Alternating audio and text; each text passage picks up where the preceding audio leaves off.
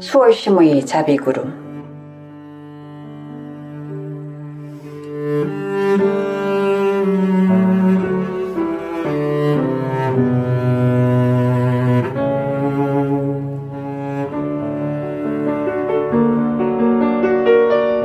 NRBM 뉴욕 불교방송의 청자 여러분, 안녕하십니까? 수월심 인사드립니다. 쌀쌀함과 포근함이 동시에 느껴지는 4월입니다. 눈부시게 아름다운 4월, 꽃봉오리들이 활짝 피어나는 봄처럼 우리 삶도 따뜻하고 희망찬 일만 가득하면 좋겠습니다.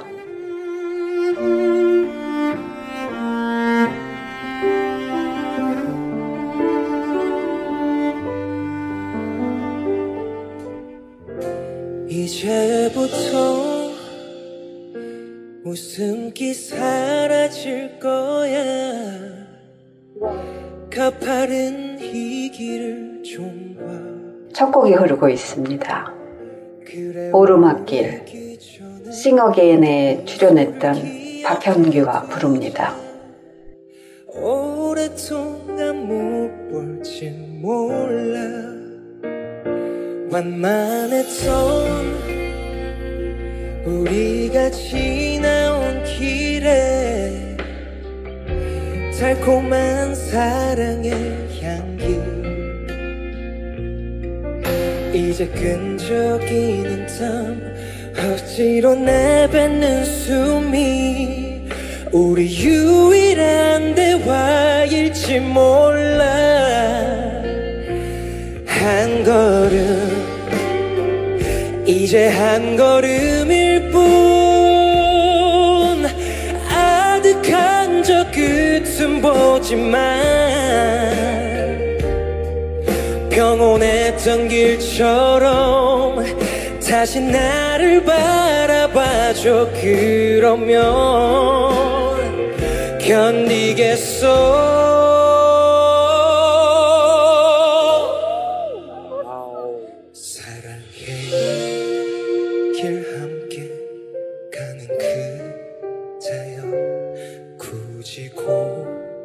나를 택한 그대여. 가끔 바람이 불 때만 저 먼 풍경을 바라.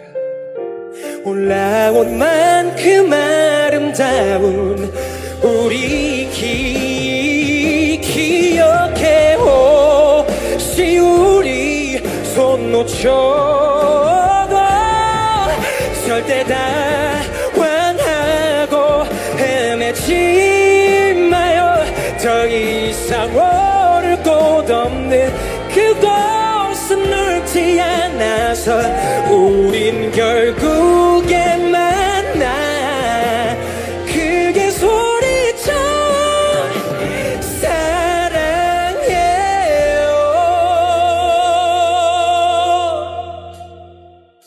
이제부터 미소를 기억해 두자. 오랫동안 못 볼지 몰라. 네, 오르막길, 박현규의 음성으로 들어봤습니다.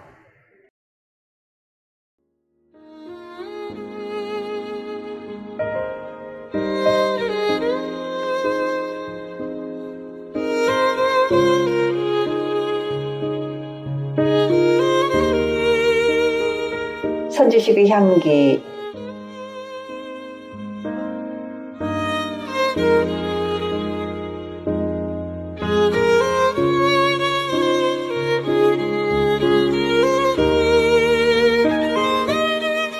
오는 5월 8일이 부처님께서 오신 날입니다. 석가탄신일이죠. 그리고 어버이날이기도 합니다. 선지식의 향기. 오늘 이 시간에는 스페셜로 시다르타 태자의 결혼에 대해 알지 못했던 이야기를 살펴보겠습니다. 법륜 스님의 인간 붓다, 그 위대한 삶과 사상에서 발췌했습니다.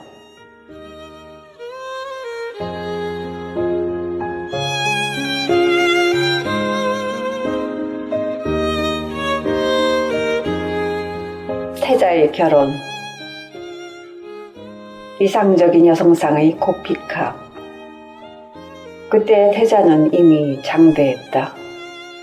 어느 때 여러 석가족 대신들이 슈도다나 왕에게 아뢰었다. 대왕이시여, 태자의 나이가 점차로 많아져서 이미 장성했습니다. 한량없는 신선들과 관상을 잘 보는 이들이 모두 말하기를, 태자께서 만약 집을 떠나면 반드시 부처님이 될 것이요, 만약 집에 있으면 당연히 전륜성왕이 되어 사천하를 다스리게 될 것이라고 했습니다. 대왕이시여, 만약 태자가 출가하면 전륜성왕의 종자가 끊어질 것입니다.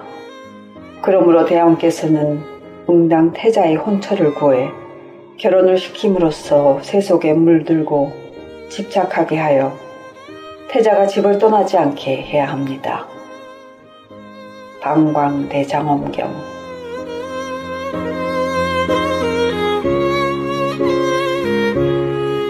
슈도다나 왕은 시달타 태자가 쾌락적인 생활을 하면서도 표정은 수심에 가득 찬 것을 보며 불안해했습니다.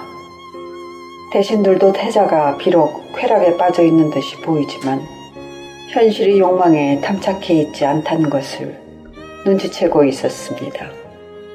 침략 전쟁이 끊이지 않는 속에서 카필라바스투 또한 안정적일 수는 없었습니다. 학문과 무예가 출중한 시달타 태자에게 카필라바스투의 운명을 걸고 있던 대신들은 태자가 출가할 마음을 갖지 않도록 결혼시킬 것을 왕에게 건의했습니다. 결혼해서 가정을 가지면 세상 일에 보다 관심과 애착을 갖게 되리라고 생각한 것입니다. 그리하여 시달타는 1년의 절차를 거쳐 결혼을 하게 됩니다. 시달타 태자의 부인인 야소더라 한 사람이라고 기술한 경전도 있지만 불보능 집경이나 수행봉기경 같은 경전에는 셋이라고 쓰여 있습니다. 첫 번째 태자비는 고피카입니다. 고피카는 석가족의 단다판이라는 부호의 딸로 매우 아름다웠으며 시달타 태자가 17살 때 결혼했습니다. 그러나 수년간의 결혼 생활에도 자식이 없자 시달타 태자는 둘째 부인을 맞이하게 되었고 그녀가 야소더라였습니다. 그러나 야소더라에게서도 자식이 없자 또다시 세 번째 부인을 맞이했다고 합니다.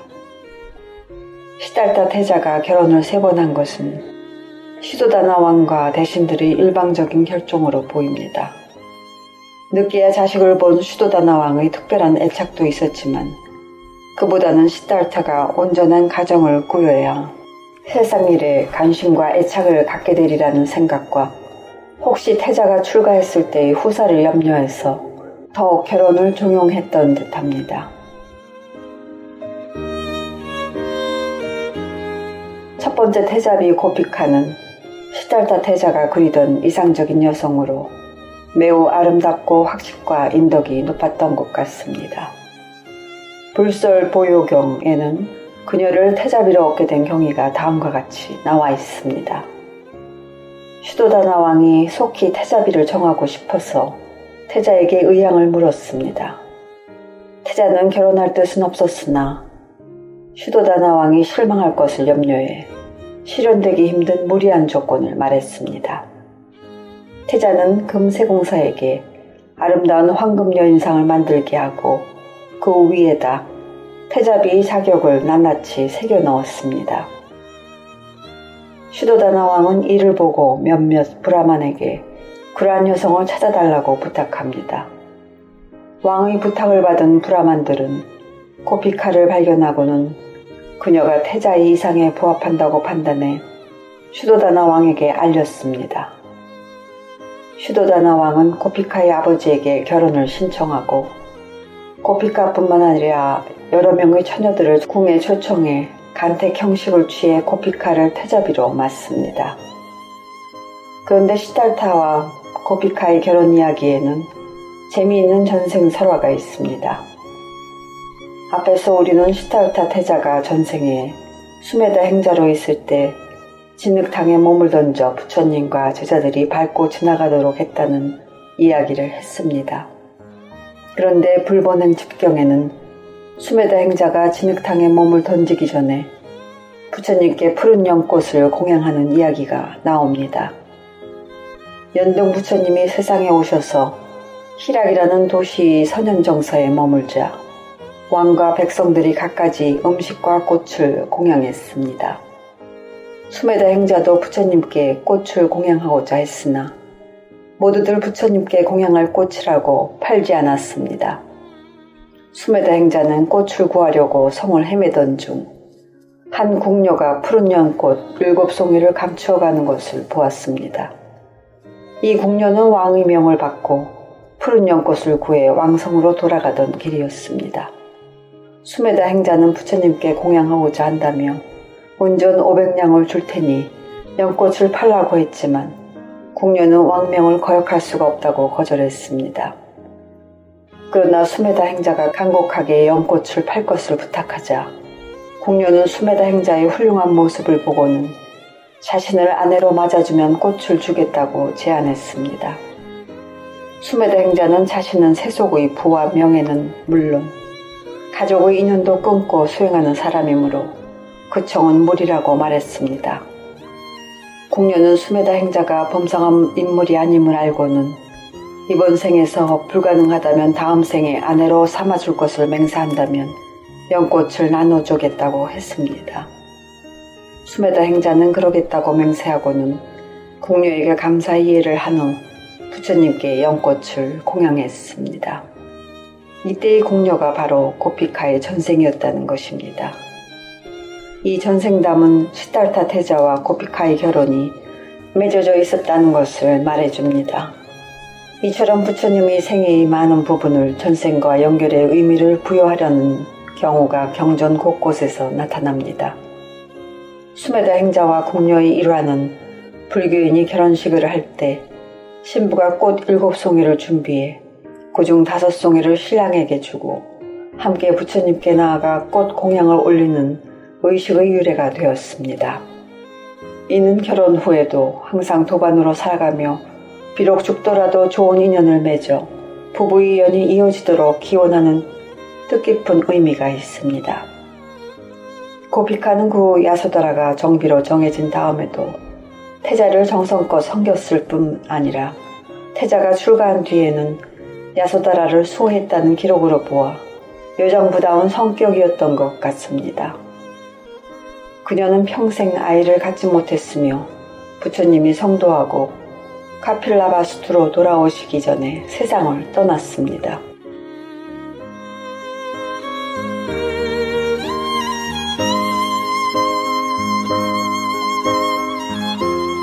라울라를 낳은 정비 야소다라. 보배 기물이 이미 다했을 무렵에 마지막으로 석가족 대신인 마하나마의 딸 야소다라가 궁전으로 들어왔다. 야소다라는 멀리서 태자를 보되 꼿꼿하게 눈길을 쏟고 자태가 단정하고 맵시 있게 걸으며 눈을 들어 똑바로 보고 눈을 옆으로 비키거나 밑으로 내리지도 않고 점점 앞으로 걸어서 태자에게 가까이 다가왔다. 그리고는 서로 아는 사이같이 조금도 부끄러움이 없이 태자에게 말했다. 태자여, 이제 나에게 온갖 보배의 무기를 주소서. 그대는 너무 늦게 왔소. 보배 기물은 모두 다 주고 내 손에는 이미 한 개의 무기도 없소. 태자여, 저에게 어떤 허물이 있기에 당신은 내게 보배 기물을 주지 않으며 나를 속이고 모욕하려 하십니까? 나는 그대를 속이는 것이 아니요.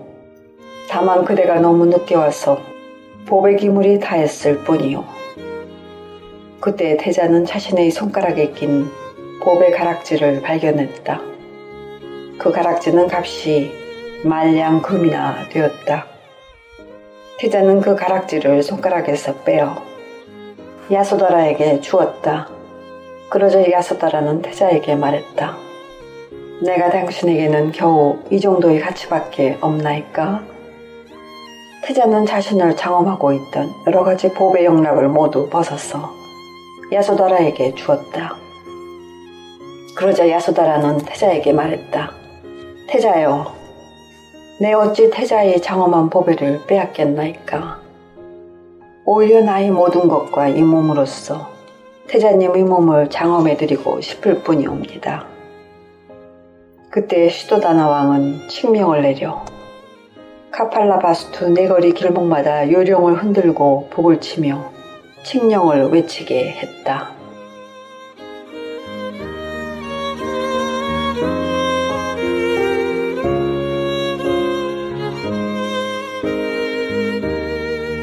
네, 지금까지 선지식의 향기, 시탈타 태자의 결혼에 대해 알지 못했던 이야기를 살펴봤습니다. 법륜 스님의 인간 붓다, 그 위대한 삶과 사상에서 발췌했습니다.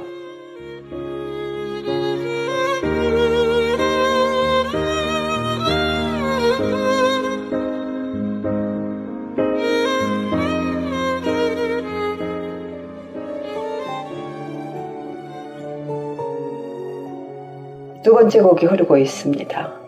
권이나가 부르는 사랑은 언제나 목마르다.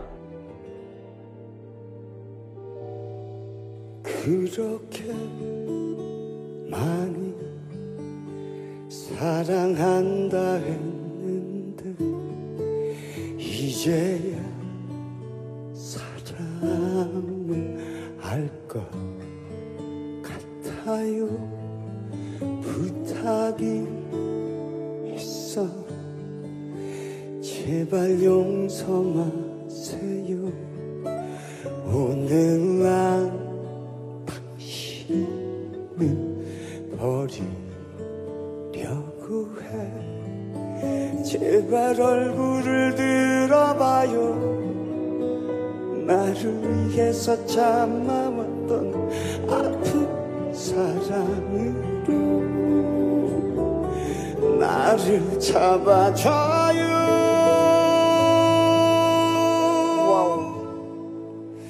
단 하나의 그 하나로 사랑하고 싶었던 그 아픈 약속과 눈물들이 가슴속 멍으로 남겠지만 미안해요. 나를 위해 울고 있지 마세요. 제발 나를 용서하지 마요.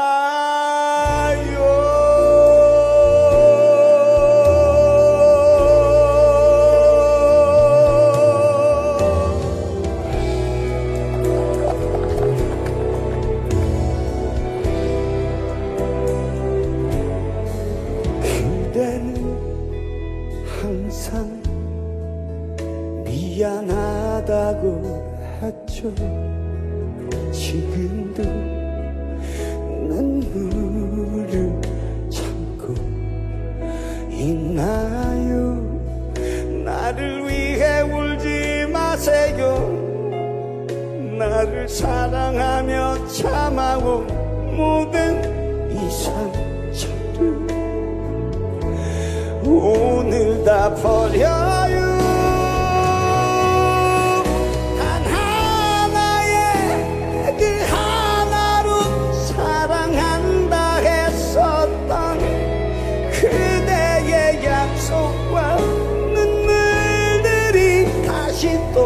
나를 울리겠지만 괜찮아요.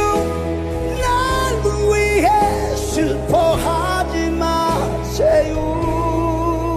이제 나를 사랑하지 마요.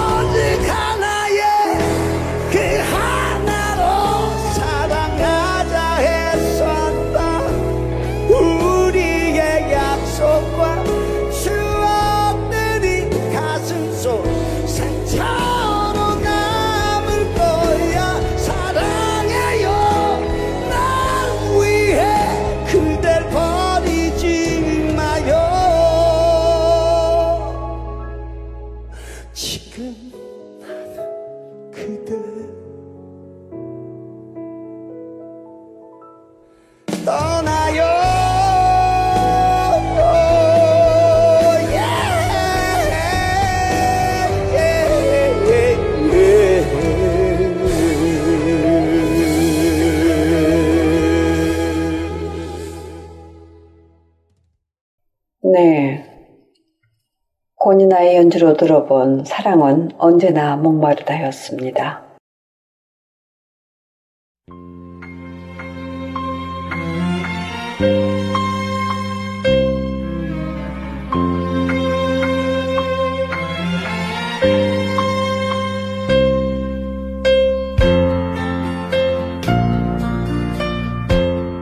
내 마음의 자비구름.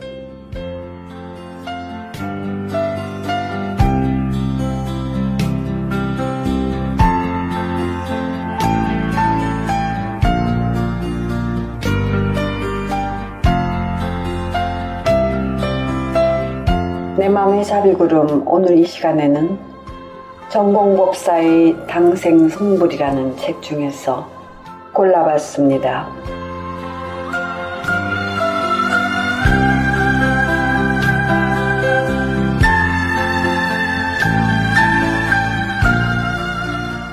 실제로 대승불법에서 어느 종파, 어느 법문이든지 상관없이 종국에 도달하고자 하는 목표는 바로 마음을 밝혀 성품을 보고 성품을 보아 성불하는 것으로 이것이 바로 삼복의 완성이고 삼복의 원만입니다.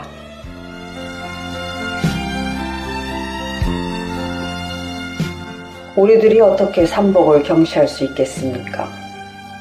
부처님께서는 세 가지를 말씀하셨습니다. 실제로 이 세 가지는 세종께서 49년 동안 설하신 일체법이 모두 그 안에 포함되어 있습니다. 바로 화엄에서 말한 하나가 곧 일체이고 일체가 곧 하나입니다. 삼복이 바로 하나입니다. 49년 동안 설한 일체법이 여럿으로 하나가 곧 여럿이고 하나와 여럿은 둘이 아닙니다. 그러면 삼복을 이해한 뜻의 깊이와 광대함은 다함이 없습니다. 제1구는 우리에게 부모님께 효도로서 봉양하라고 가르침입니다. 우리는 왜 효도를 실천하지 못합니까? 효를 이 법문의 주인으로 삼고 기타 존재하는 모든 법문은 모두 다 손님입니다. 불법에서는 주인과 손님을 말합니다. 불법에서는 하나는 오직 하나가 아니라 둘 중의 하나를 뜻합니다. 오직 하나를 설하면 이는 틀린 것입니다. 어떠한 법문이라도 모두 일체 법문을 포함합니다. 그래서 불법은 평등한 법이자 원용한 법입니다. 불법은 확실히 이와 사가 걸림이 없고 사와 사가 걸림이 없는 법으로 장애가 없는 법입니다. 보현행원품의 품 제목 전체 문장이 입부사의 해탈경계입니다. 부사의 해탈경계란 바로 걸림이 없는 경계입니다. 이것은 들어가는 대상으로 바로 일진법계입니다. 어떤 방법으로 들어갑니까? 보현행원으로 이것이 들어가는 주체입니다. 뒤쪽은 주체와 대상이 둘이 아님을 알아야 합니다. 능소를 두 토막으로 나누면 당신은 들어가 나아갈 수 없습니다. 주체와 대상이 둘이 아님을 알아야 정말로 일진법계에 들어갈 수 있습니다. 그래서 주체와 대상이 있으면 들어가 나아갈 수 없습니다. 주체와 대상이란 생각이 없으면 당하에 바로 일진법계입니다. 그래서 효는 바로 일법이고 이 일법은 일체 불법을 포함합니다. 당신이 이 일법을 원만하게 할 수 있으면 구경 원만하신 부처님을 성취할 수 있습니다. 이로부터 등각보살은 아직도 일품생상무명을 깨뜨리지 못하였음을 알 수 있습니다. 등각보살은 효도에 대하여 빚을 갚아야 할 것이 약간 부족하여 아직 원만하지 않습니다. 어떻게 효를 실천해야 합니까? 구경 원만하신 부처님을 배워야 이 법문을 닦는 것입니다. 부모님께 봉양할 뿐만 아니라 부모님께 봉양함이 자신을 위하는 일이 아니어야 합니다. 내 집안을 위한 일인가, 나를 위한 일인가, 이런 생각이 있다면 부처님 공부가 아니라 세간의 효입니다. 불법에서는 부모님께 효도로서 봉양하는 것에 대해 어떻게 설법하고 있습니까? 내가 부모님께 효도로서 봉양하는 모습을 일체 중생에게 보여주는 것입니다. 일체 중생이 부모님께 효도로서 봉양하지 않더라도 내가 부모님께 효도로서 봉양하는 본보기가 되어야 합니다. 나 자신과 내 집안을 위하는 것이 아니라 일체 중생을 위하는 것이어야 합니다. 보십시오. 바로 이러한 생각이 다를 뿐입니다. 이것이 바로 불법입니다. 나를 위하고 내 집안을 위하는 것은 세간법입니다. 왜 그렇습니까? 당신에게 망상, 분별, 집착이 있기 때문입니다. 그러나 일체 중생을 위하는 것은 바로 보살도이고 바로 보살행입니다. 마치 연극으로 표현하는 것처럼 이것은 자신에게 보여주는 것이 아니라 관중에게 보여주는 것입니다. 이러한 법계가 바로 무대이고 제불보살께서는 여기에서 9억개 중생에게 연극을 보여주셔서 그들이 미혹을 깨트려 개호하도록 도와줍니다. 마음씀이 완전히 같지 않으니 여러분들은 자세히 이 뜻을 체득하십시오. 그래서 효도로서 봉양함은 물질 생활을 꼼꼼히 보살필 뿐입니다. 특히 이 시대에 사는 여러분들은 모두 효도를 잊어버렸습니다. 우리 부처님 공부를 하는 사람들은 특히 이 방면을 강화하여야 합니다. 이를 부처님 공부라 합니다. 만약 부모님께 효순하지 않는다면 하루에 3,000가지 주요 부분과 부딪혀도 모두 쓸모가 없고 완전히 거짓된 것입니다. 그래서 제불보살께서 중생에게 본보기가 되어주신 것을 확실히 기억해 두어야 합니다. 우리는 부처님 제자가 되어 불보살님을 공부하여 사회대중의 본보기가 되어야 합니다. 우리가 마음을 일으키고 생각을 움직이며 언어를 구사하여 이러한 방법을 강구하고 이 사회의 본보기가 되지 않을 수 있겠습니까? 이것이 바로 표준입니다. 만약 사회 대중에게 모범이 된다면 이런 생각을 일으키지 않을 수 없고 이러한 일을 하지 않을 수 없습니다. 만약 이런 생각과 이런 일이 일체 중생에게 본보기가 되고 모범이 되는 것을 가르칠 수 있다면 우리는 이런 생각을 움직일 수 있고 이런 일을 할 수 있습니다. 이것이 바로 이른바 사람마다 이 마음은 같고 마음마다 이 이치는 같다 라는 말입니다. 불법은 정과 이치에 동달합니다. 이것이 불법의 좋은 점입니다. 만약 진정으로 어떻게 할지 모르면 화엄을 자세히 독송해 보십시오. 전면에는 이론, 방법, 경계를 확실히 설명하고 있고 이면에는 곁들여 표현하기도 합니다. 선제동자와 53위 보살들은 본보기가 되어서 우리들에게 보여주고 어떻게 법을 배울 것인지 가르쳐 줍니다. 실제로 말하면 나에게 어떻게 생활할 것인지, 어떻게 시간을 보낼 것인지, 어떻게 작업할 것인지, 어떻게 일을 처리하고 사람과 관계를 맺으며 사물과 접할 것인지 가르쳐 줍니다. 화엄이 모든 것을 말하고 있습니다. 어떻게 속에 표준이 있습니다. 어떤 표준을 말합니까? 불보살이 표준으로 당신에게 어떻게 불보살이 생활을 할 것인지 가르쳐 줍니다. 불보살은 깨달음의 생활이고 지혜의 생활입니다. 지혜일 뿐만 아니라 구경원만한 지혜의 생활이고 구경원만한 지혜의 일입니다. 당신이 어떠한 작업을 하든지 상관없이 모두 구경원만에 도달할 수 있습니다. 일을 처리하고 사람과 관계를 맺으며 사물에 접하는 일상의 응수가 모두 구경원만한 지혜에 도달합니다. 우리들은 바로 불보살의 시간을 보내고 진정으로 깨달은 생활을 보냅니다. 미혹하여 전도되지 않고 날마다 그 속에서 업을 짓지 않습니다. 불보살의 시간을 보내고 있지 않는다면 당신은 범보의 시간을 보내고 있습니다. 범보의 시간은 업을 짓지 않을 수 없습니다. 지장경에서 매우 잘 설명하고 있습니다. 연부제 중생들은 마음을 일으키고 생각을 움직이며 죄를 짓지 않음이 없습니다. 왜 그렇습니까? 그가 범부의 생활을 보내고 있기 때문입니다. 범부는 자기 이익만 생각하고 그 관념이 크게 잘못되어 있습니다. 병의 뿌리가 어디에 있습니까?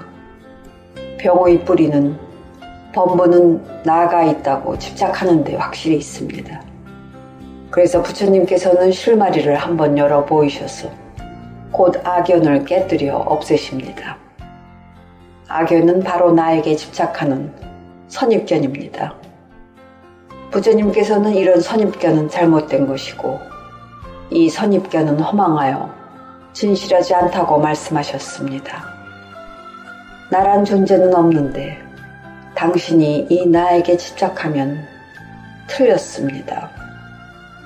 처음 부처님 공부를 하는 사람이 만약 나란 존재는 없다 라는 말을 들으면 당황합니다. 내가 없다니 이거 큰일이지 않습니까? 그러면 내가 부처님 공부를 하고 한평생 배운 다음에는 무엇을 이룰 것인가? 범부가 집착하는 나는 확실히 없습니다. 그렇지만 당신이 깨달은 후에는 참나가 있습니다.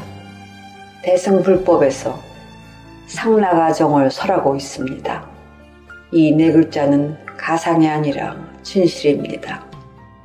그런데 미혹할 때 아직 깨닫기 전에 상나가정은 이름만 있지 실체는 없습니다. 이 네 글자는 완전히 없습니다. 육도 속에는 없습니다. 여러분들에게 말씀드리자면 십법계 안에는 없고 일진법계 아니라야 있다고 부처님께서 말씀하셨습니다.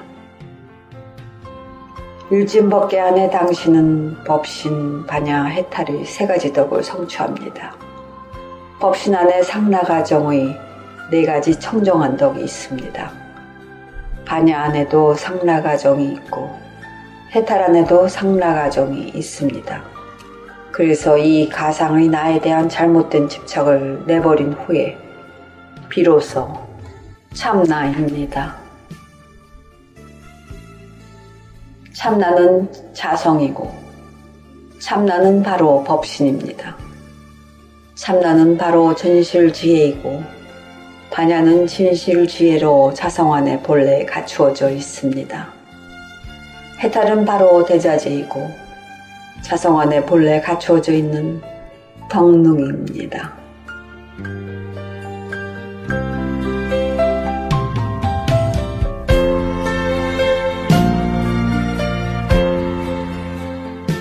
네, 지금까지 내 마음의 자비구름 정공법사의 법문을 들려드렸습니다.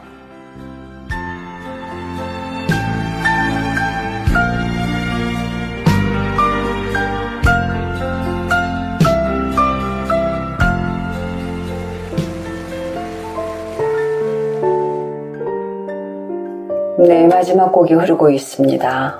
청계의 바람, 임영주가 부릅니다. 나의 사진 앞에서 울지 마요. 나는 그곳에 없어요. 나는 잠들어 있지 않아요. 제발 날 위해 울지 말아요. 나는 천개의 바람, 천개의 바람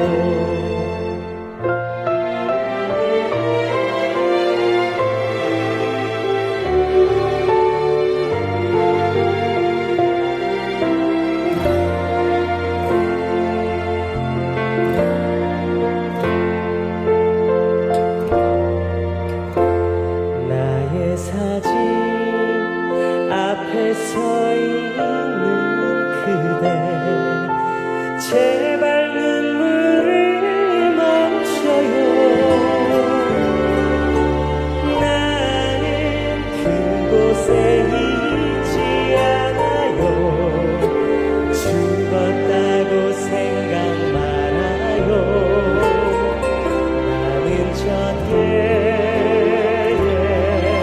바람 전개의 바람이 되어줘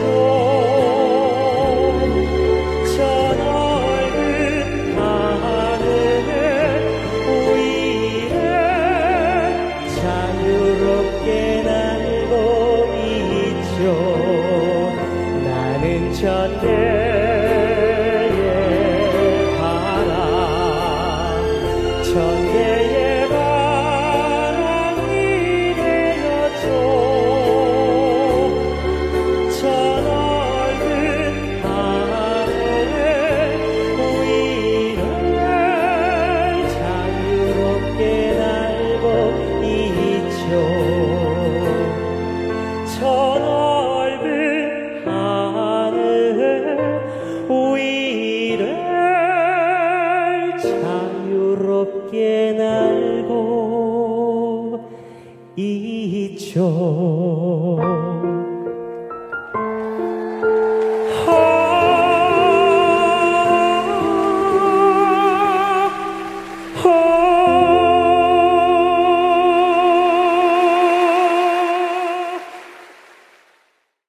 네, 마지막 곡 청개의 바람 이명주의 음성에 실어봤습니다.